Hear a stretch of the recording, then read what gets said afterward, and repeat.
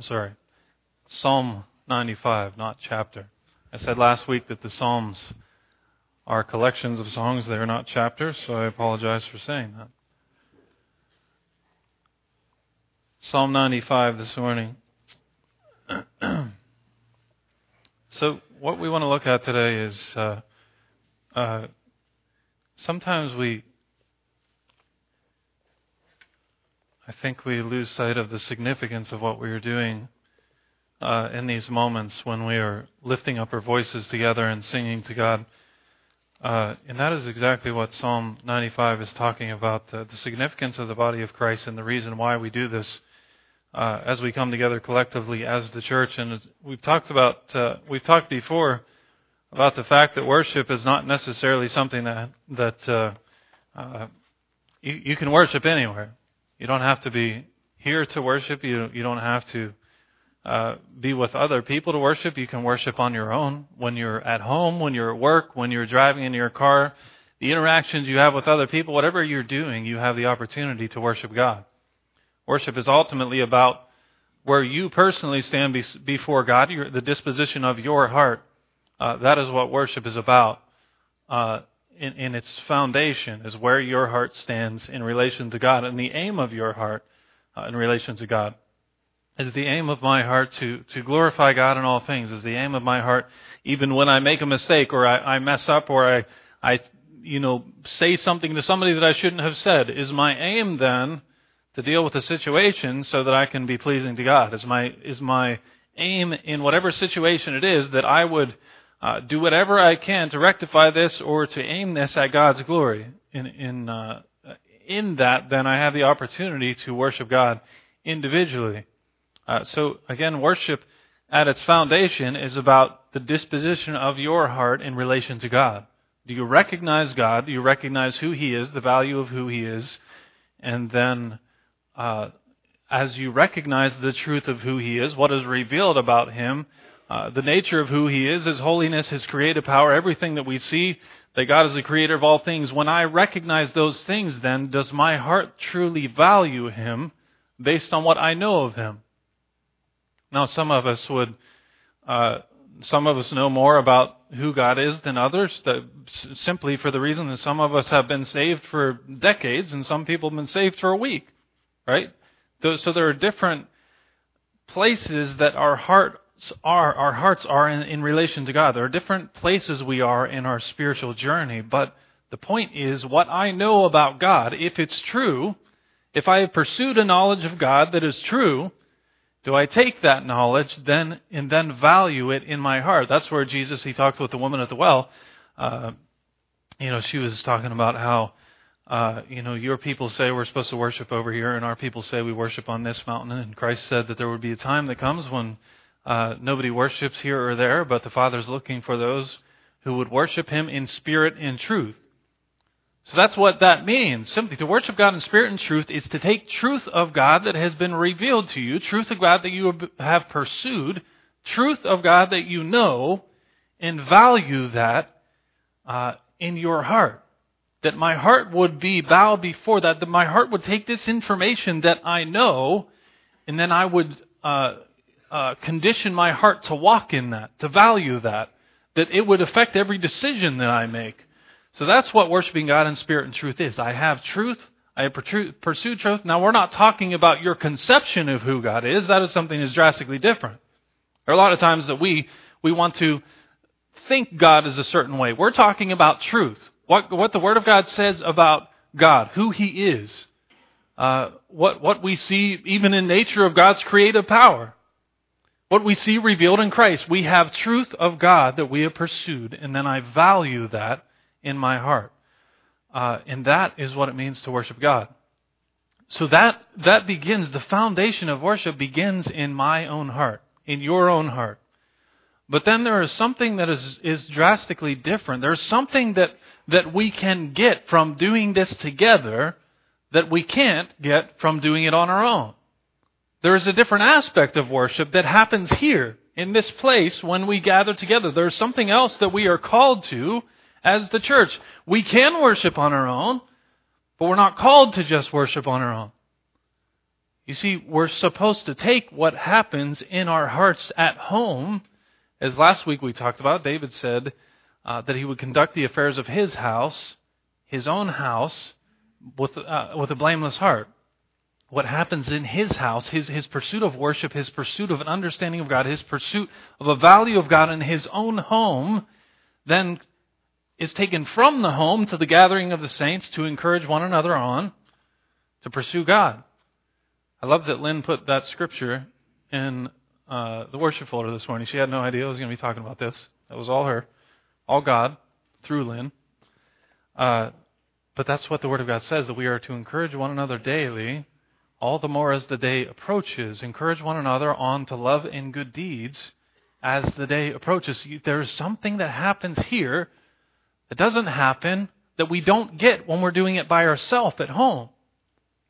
When we don't get, there's something that happens in the fellowship of the brotherhood of believers, the saved in Christ. There's something that happens here that doesn't happen when I'm just sitting in my car on my own. Now, there's also, I think, some things that happen when you're on your own that we don't necessarily get here. But my point is that there are different aspects of worship that are outlined in the Word of God, and we can't separate them. We need each one of them. To have a healthy relationship with God, to have a healthy lifestyle of worship, we need worship when we're on our own. To have a healthy lifestyle of worship, we need worship here. To have a healthy lifestyle of worship, we need to encourage one another on to love and good deeds and to meet together. To continue to do those things. All the more as the day approaches, we encourage one another on because we're going to be facing difficult things. So we need to encourage one another on. Before I get too far ahead of myself and wreck all of my notes here, let's go to our passage, Psalm 95. Starting in verse 1, it says, "Come, let us sing for joy to the Lord. Let us shout aloud to the rock of our salvation. Let us come before Him with thanksgiving. And extol Him with music and song. For the Lord is a great God, the great King above all gods. In His hand are the depths of the earth, and on the mountain peaks, belong to Him. The sea is His, for He made it, and His hands formed the dry land.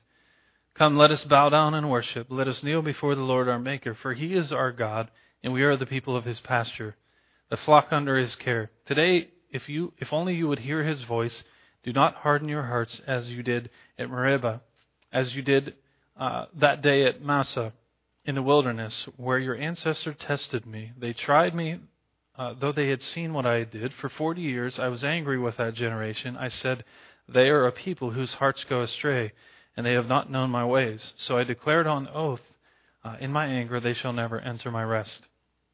So what we see here in Psalm 95 is it is talking about congregational worship. It is talking about the gathering of the people of God for worship. And a lot of these songs, this isn't necessarily one of the songs, but a lot of the psalms that you read where before the psalm, sometimes it will say songs of ascent.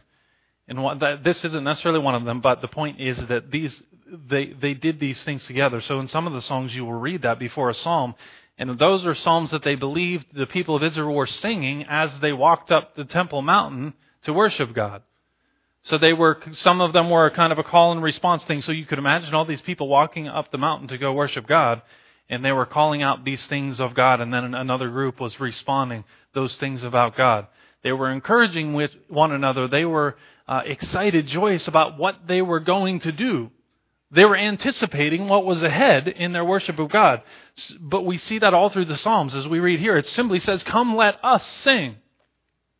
Come, let us sing. Come, let us. Come, let us." This isn't one person. He's not talking about one person here. He's saying, come, let us, the people who know God, the people that are possessed by God, the people who are saved in Christ, let us come together and sing. So we see two statements kind of here in Psalm 95. And the first one we're going to talk about here is just verses 1 and 2. It says, "Come, let us sing for joy to the Lord.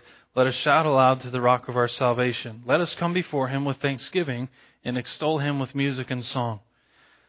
So again, the worship we're talking about here is congregational. It is the gathering of God's people. Come, let us sing. Let us come before Him. So again, it is absolutely essential to the Christian walk, to what we do as worshipers, that we would worship together. That when we come together, we would value what we are doing in this place. It wouldn't just be a matter of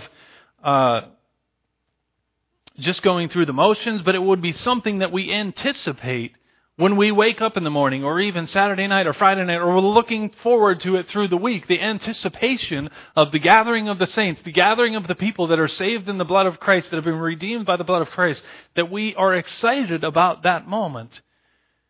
I can't remember what psalm it is, but he said, I rejoiced when they said to me, let us go to the house of the Lord. And that absolutely based on what Christ has done in us, the mercy we have received, and seeing that He has given the same mercy to others, our brothers and sisters in Christ, there should be an excitement in our hearts to approach God together.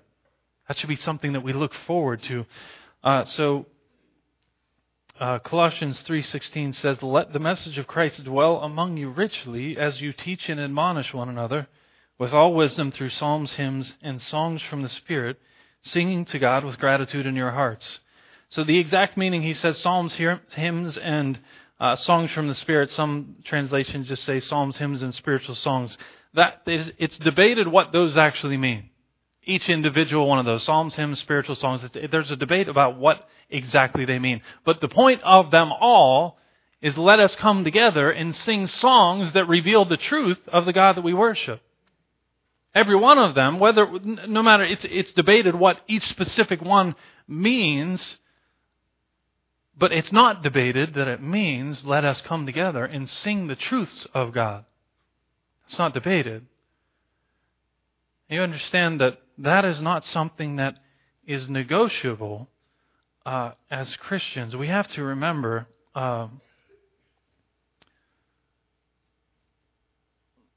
let me say it this way. There's a book written by Keith and Kristen Getty. Some of you may know them. They're pretty popular in worship music. They've written a lot of songs and very, very good songs. But they wrote a book on singing to God, and they said this. Repeatedly throughout the Scripture, we are commanded to be a singing people.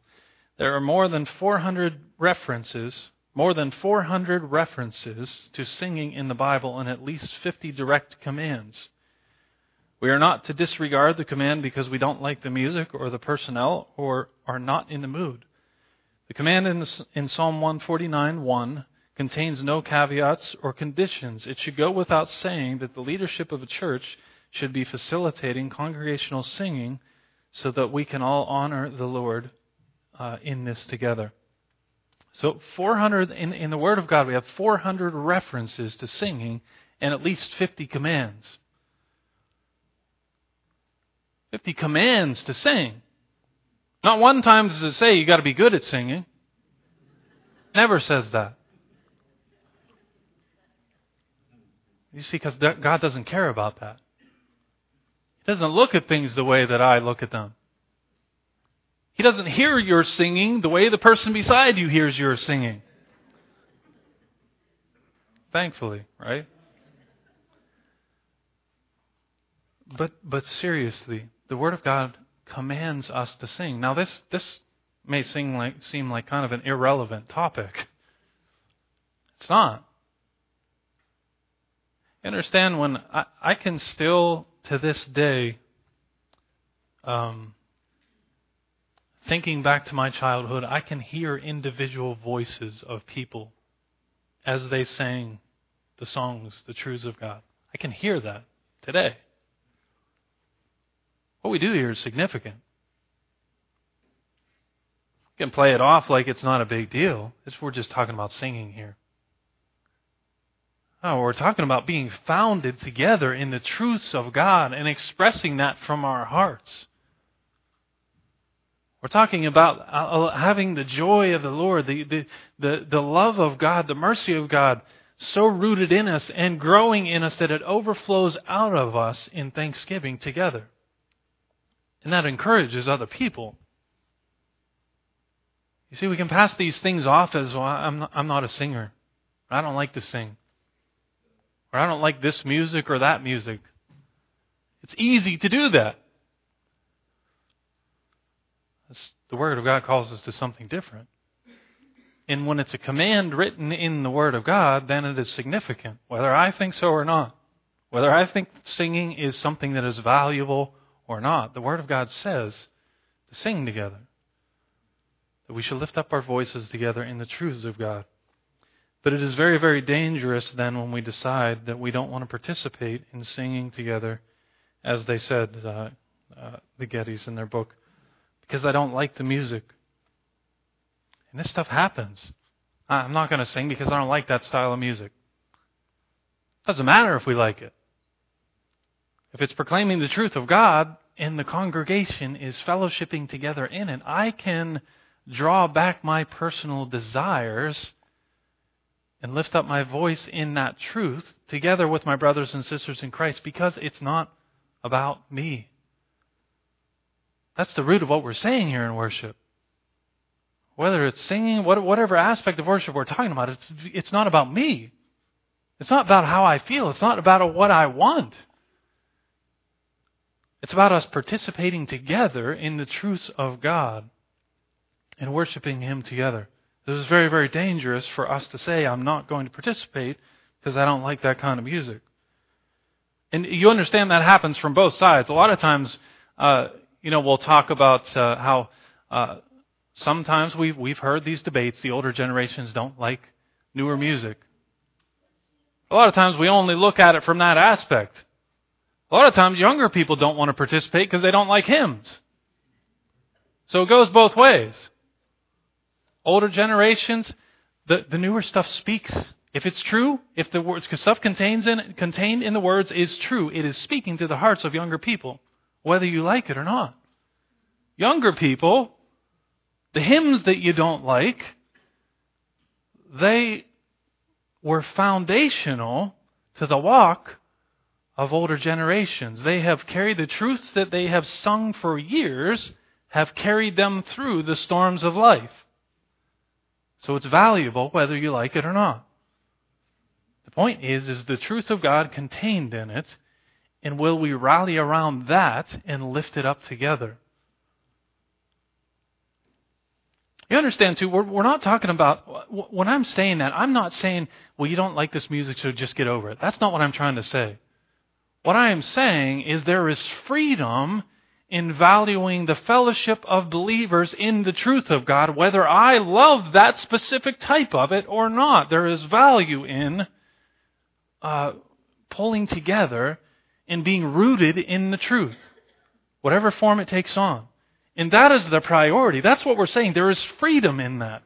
When I can set aside my personal desires to value the truth of God as the foundation of what we're doing as the body, there is freedom in that. That's what we're saying. We're not saying just get over it. We're saying step into the freedom that God wants to give you as we rally around His truth. It's very, very dangerous when we just simply say, I don't want to participate because of the style of music. It's also very dangerous when we say, I don't want to participate because of the people. I don't like the people leading. And I'm not saying that because anyone said that. I'm saying that because I've been in a lot of places. I've led worship in a lot of places. Been to a lot of different churches with a lot of different people. I know a lot of pastors. I have heard stories of people didn't like the pastor, so they showed up on the Sunday morning with a newspaper. That actually happens. That's not an exaggeration. That happens. I have heard that more than one time.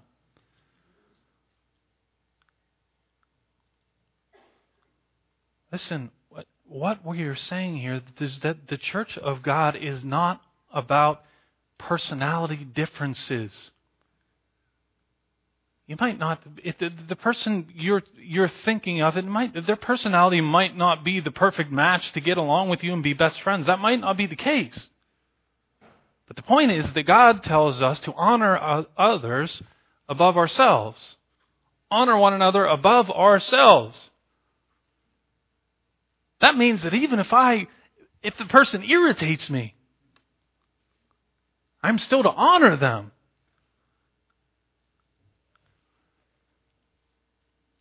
So it's very dangerous if we choose not to participate because we don't like the people leading. Though everybody here loves all the people they're leading. I know.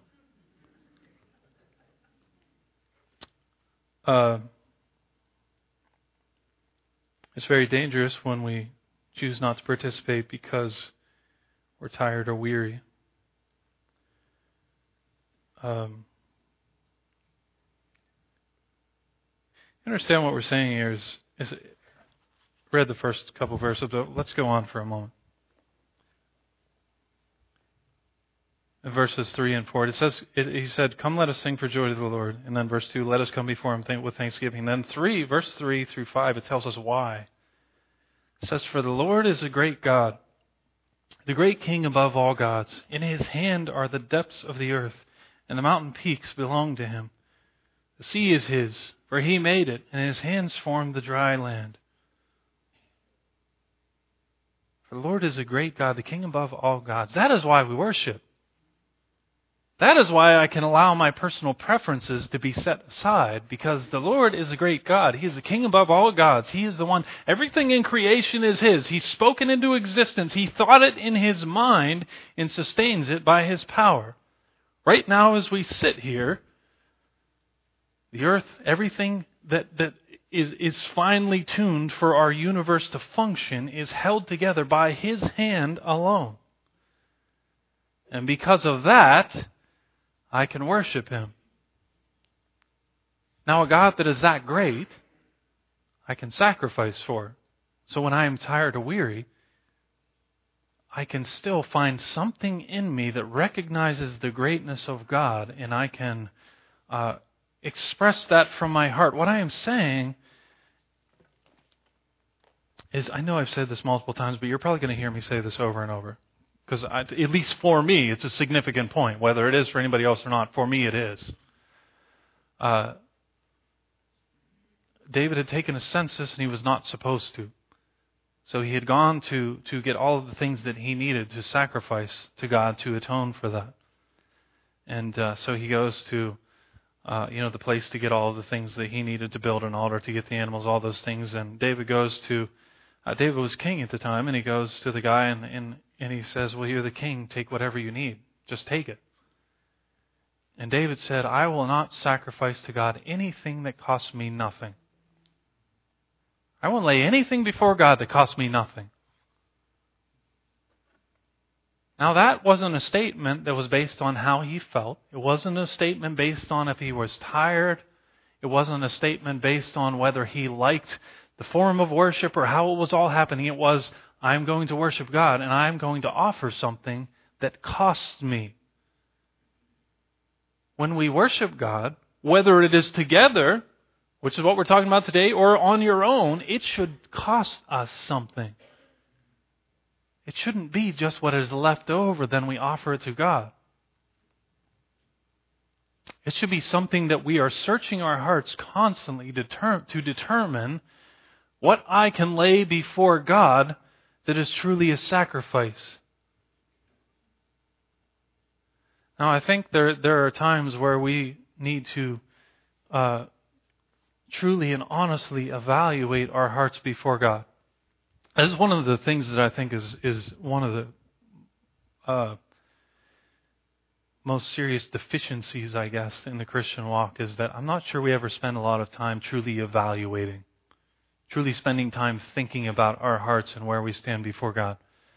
I think we have to honestly look at ourselves and look at the aspects of worship. Look at what God asks of us. Look at God's Word and see what He reveals about Himself. And asking myself, if what I am offering to God, is it truly something that costs me? Or is it something that I offer what is left over? Is it something that I offer that is second best? It is something that I offer that isn't as good as it could be because I want to keep the best for myself. A lot of times we wouldn't say that. We would never think that about our sacrifice. But you have to be honest with yourself. To be able to do this, to be able to walk with God, you have to be honest with yourself. I think it was Wednesday night we talked about prayer, but it was one of the quotes I used, but it talked about how we should be merciless to the flesh.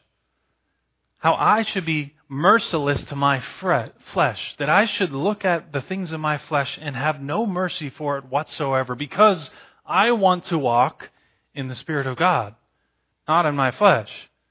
And that is the way that we should evaluate ourselves. We should have no mercy on ourselves when we evaluate our hearts before God. We should have nothing. There should be no affections for our own human desires or our own human nature. There should be nothing. We should have a disdain for anything in our own human nature, because that separates us from God. And when I look on, I have no value for that anymore. There is nothing in that. There's nothing in my natural self that I want to have any affection for. And you see, when we get to that point through the Spirit of God, where we can look on our flesh as the thing that wants to destroy us through Satan, rather than wanting to make allowances for the flesh, or to have mercy for our flesh, when we get to that point, then it is easy when the Spirit of God comes along and says, hey, this part of you is keeping you at a distance from God. You need to deal with that. It is a lot easier for us to make the necessary changes. Because we understand then that my flesh, my own human nature, desires to destroy me. It is a hindrance, it is bondage, it is slavery. But the Spirit of God points those things out to give me freedom, to make me who He created me to be, to make me who He wants me to be. And in that, then I live a life that is fulfilling in Him. That's the only way that I will experience that life. But we have to recognize and be merciless to our flesh. To be people that would leave no allowance for the flesh, have no affections for our flesh. I want it gone in the Spirit of Christ, to be conformed to His image. But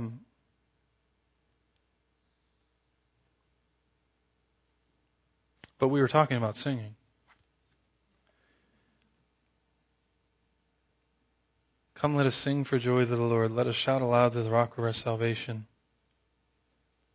O come, let us sing. The King James Version says it this way. O come, let us sing to the Lord. Let us make a joyful noise to the rock of our salvation. And you understand that the words used here, the Hebrew words used here for singing and aloud, that King James says, make a joyful noise to the rock of our salvation, or NIV, let us shout aloud. The words used there, this isn't just some timid thing, something where we come together and just in a timid way we offer our voices to God. This is something that is bold and confident. This is contrary to what a lot of people want to hear. This is something that's loud. It actually says that.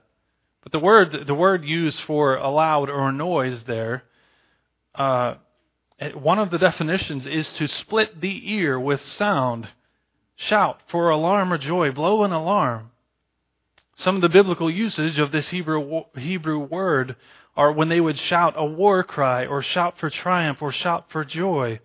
So what we are saying is that this should be something that with full confidence the church comes together, singing the truths of God, building ourselves on that foundation. They overflow out of us in a way that would be like a war cry. Something that is shouting for joy. Something that is loud. Something that is confident. And again, you can be loud and not be a good singer. You're probably better at that if you're not a good singer. But what we are saying is there should be something that comes up within the heart of believers, and it just flows out of us. And it's not directed at the people around us. That's the amazing thing about it. It doesn't matter what somebody thinks of my voice. It doesn't matter.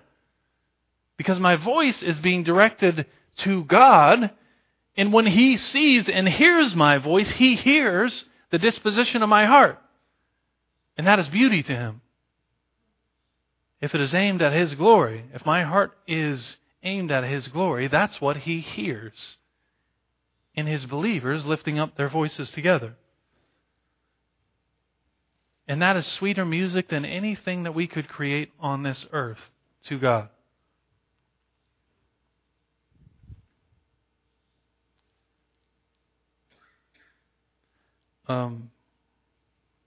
So the first call then in Psalm 95 was, "Come, let us worship God joyfully with thankful hearts." And then he goes on in verse 6. He says, "Come, let us bow down and worship. Let us kneel before the Lord our Maker." And the Hebrew word for worship is shakha. It means to depress or prostrate in homage to royalty or God, to bow down, to crouch, to fall down flat, to humbly beseech. And then the word kneel means by implication to bless God as an act of adoration. So we understand that there is significance in these acts of expression before God. There is significance in actually getting on our knees sometimes. There's significance in prostrating ourselves. Now that word can mean literally or figuratively, meaning figuratively that my spirit, my heart would be prostrated before God. That means that I would bow everything within me before Him to honor Him. That would mean that when my wants, my needs, everything that I am would be bowed before Him. And I would offer it to Him. Now that would be the figurative approach, but this also means sometimes literally. Now we see that through the Word of God. We see in Numbers 20, Moses and Aaron fell face down before the Lord, and the Lord's glory overwhelmed them. Ezekiel 11:13-14, Ezekiel fell face down in grief, crying out to the Lord, and the Lord answered him. Revelation 1:17 says this, when I, meaning John, when I saw him, I fell at his feet as though dead. He was talking about Christ, seeing Christ. I fell at his feet as though dead. Then he placed his right hand on me and said, "Do not be afraid, I am the first and the last." Revelation 4:9-10 says, whenever the living creatures give glory and honor and thanks to Him who sits on the throne, who lives forever and ever, the 24 elders fall down before Him who sits on the throne and worship Him who lives forever and ever. They lay their crowns before the throne. So what are you saying? There is, number one, we see not just these verses, but all through the Word of God, you can find the people of God kneeling or prostrating themselves before God as a literal statement or a literal act, not just figuratively, but they literally fell before God because they were overwhelmed by His glory, who He is. But then we see specifically in Revelation 4, it talks about the 24 elders who sits on the throne and worship Him. They fell down before Him who sits on the throne and worship Him, and they laid their crowns before Him. So the elders are before the throne of God, and when they worship Him, they would fall on their knees before Him and take off their crowns and lay them before God. Now what that is saying is, number one, they are kneeling before God in adoration. They are overwhelmed by the greatness of who He is, and their first response is to kneel before Him. And the second thing is when they take their crowns, the crown what symbolizes glory and honor and accomplishment, triumph, all of those kind of things that a crown would denote, power, all of those things. And when they kneel before Him, overwhelmed by His greatness, their first response then is to take all of their glory and triumph and honor, all of those things, and throw it on the ground before God. Because in that moment, they are acknowledging that everything that I have comes from You. All of my honor, all of my triumph, everything that I have, all of my power, all my intelligence, whatever it is, everything that I have comes from You. The only reason that I have a crown in the first place is because of You. So all of my accomplishments I will lay on the ground before You as an offering. But there is something significant in the act of bowing ourselves before God. We have to understand that as the church. Now I understand sometimes we're not physically able to actually kneel before God. There is nothing wrong with that. God's not disappointed in that. Whatever you can do physically, you do. You know in your heart if it is a sacrifice. But I am telling you as the people of God that there is something valuable in you getting to a place where you can actually kneel before God, because you understand that we can do this. We know we come together as the church and we talk about who God is and the greatness of who He is, His holiness, how all powerful He is. All of these attributes we talk about with God. But you understand sometimes as simply as somebody lifting up their hands in worship can make people uncomfortable. Everybody behind them sees it and people start getting uncomfortable about it. Could you imagine sometime if somebody just in the middle of service got down on their knees because they were overwhelmed by the glory of God? How uncomfortable sometimes that would make people feel. Now, some people, it wouldn't bother them one bit. I told you before about a newspaper incident.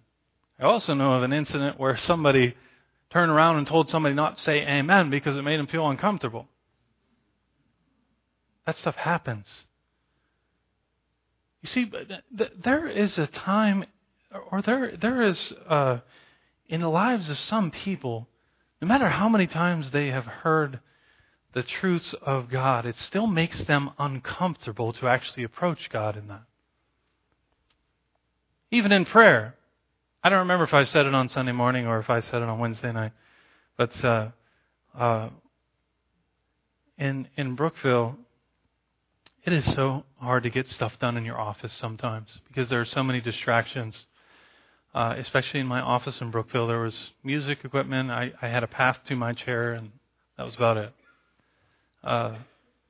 So I would go from one side of the building to the other side of the building to the little kids' classrooms and sit at a table that was about this tall sometimes to study and pray. And one of those little like red plastic chairs.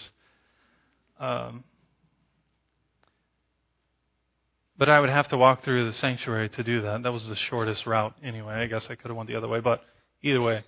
I would walk through the sanctuary, and being a worship pastor, as soon as I entered the door, I could literally sometimes feel something in my heart pulling me. You know, this needs done over here. You know, you need to do this on the stage. You need to clean this up. Or you got to get this stuff ready. When you're going to study or going to pray, you can sometimes literally feel something pulling at your heart to do something else. Because Satan understands how significant it is when we are bowed before God. And what I'm saying is sometimes as the church, we have to push past the point where we feel uncomfortable about something because we've never been there.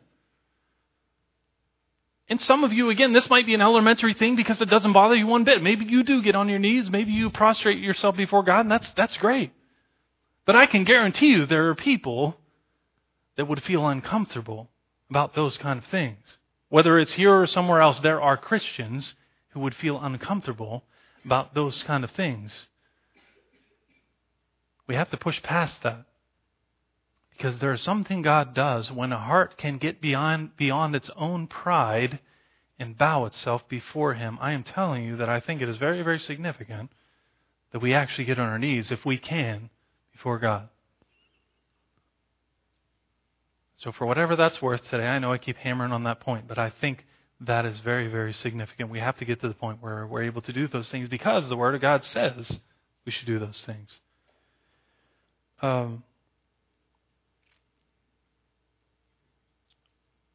This is the last thing I'll say. He said, "Come, let us worship, let us bow down and worship, let us kneel before the Lord our Maker." In verse 7, he says, "For He is our God, and we are the people of His pasture, the flock under His care." Why are we doing this? Why do I kneel myself before Him? Because we are His sheep. And He is the shepherd. The Bible says Jesus is the good shepherd. His sheep hear His voice. We do this because the Creator of the universe, the one who calms the seas, the one whose hand holds together the universe, everything around us created by His Word and conceived in His mind, all of this, He would look on us and see us as His sheep, the flock under His care, meaning that He is the one who sustains us, provides for us, gives us shelter. What happened when a sheep would get hurt? The shepherd would heal it. He would mend its wounds. He would lead it to the pastures. Psalm 23 says this, "The Lord is my shepherd, I lack nothing. He makes me lie down in green pastures. He leads me beside quiet waters. He refreshes my soul. He guides me along the right paths for His name's sake." That is why we worship. Because we have a God who would give us green pastures to lay in. He would lead us by quiet waters. He would refresh our souls. He would guide me along the right paths for His name's sake. And as we close today, the worship team is going to come up.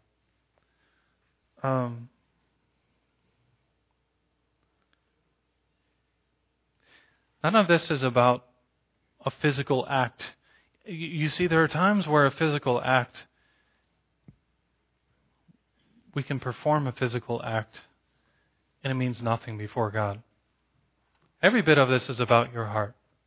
Every single thing that we have talked about in worship is about the disposition of your heart. I know I keep saying that, but it's true. Everything. Every single thing. Prayer, worship, singing together, all of these things is about the disposition of your heart.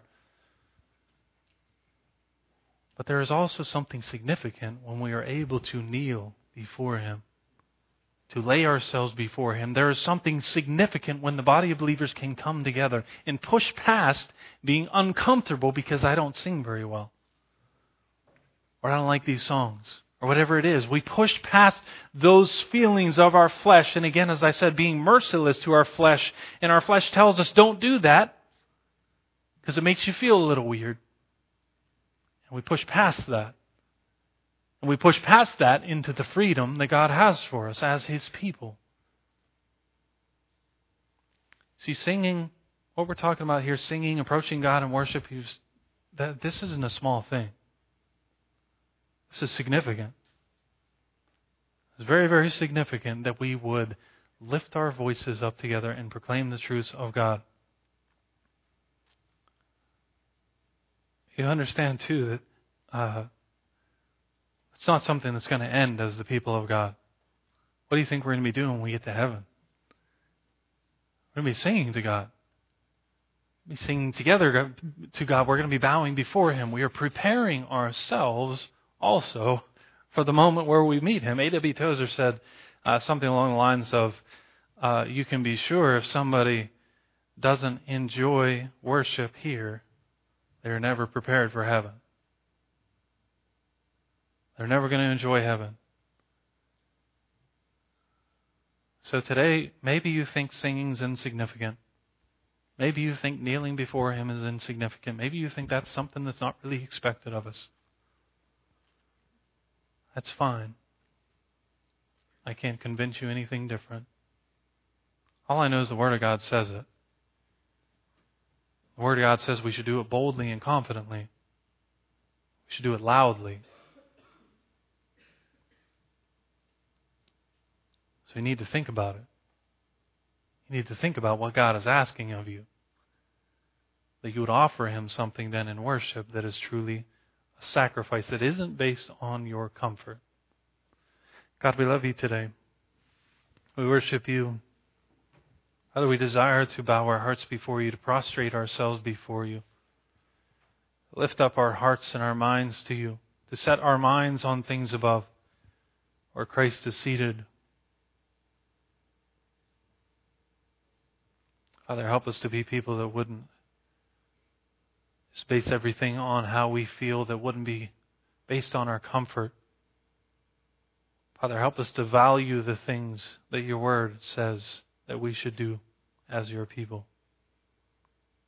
Help us to value singing not just simply as an act of singing, but as something that, as an act of worship, transcends this earth when Your people come together, bound together in the blood of Your Son, proclaiming Your truths through song. Help us to value what it means when we would kneel before You, when we would prostrate ourselves before You. Help us to have a value for those things. Father, we love You today. It's Your name we pray. Amen.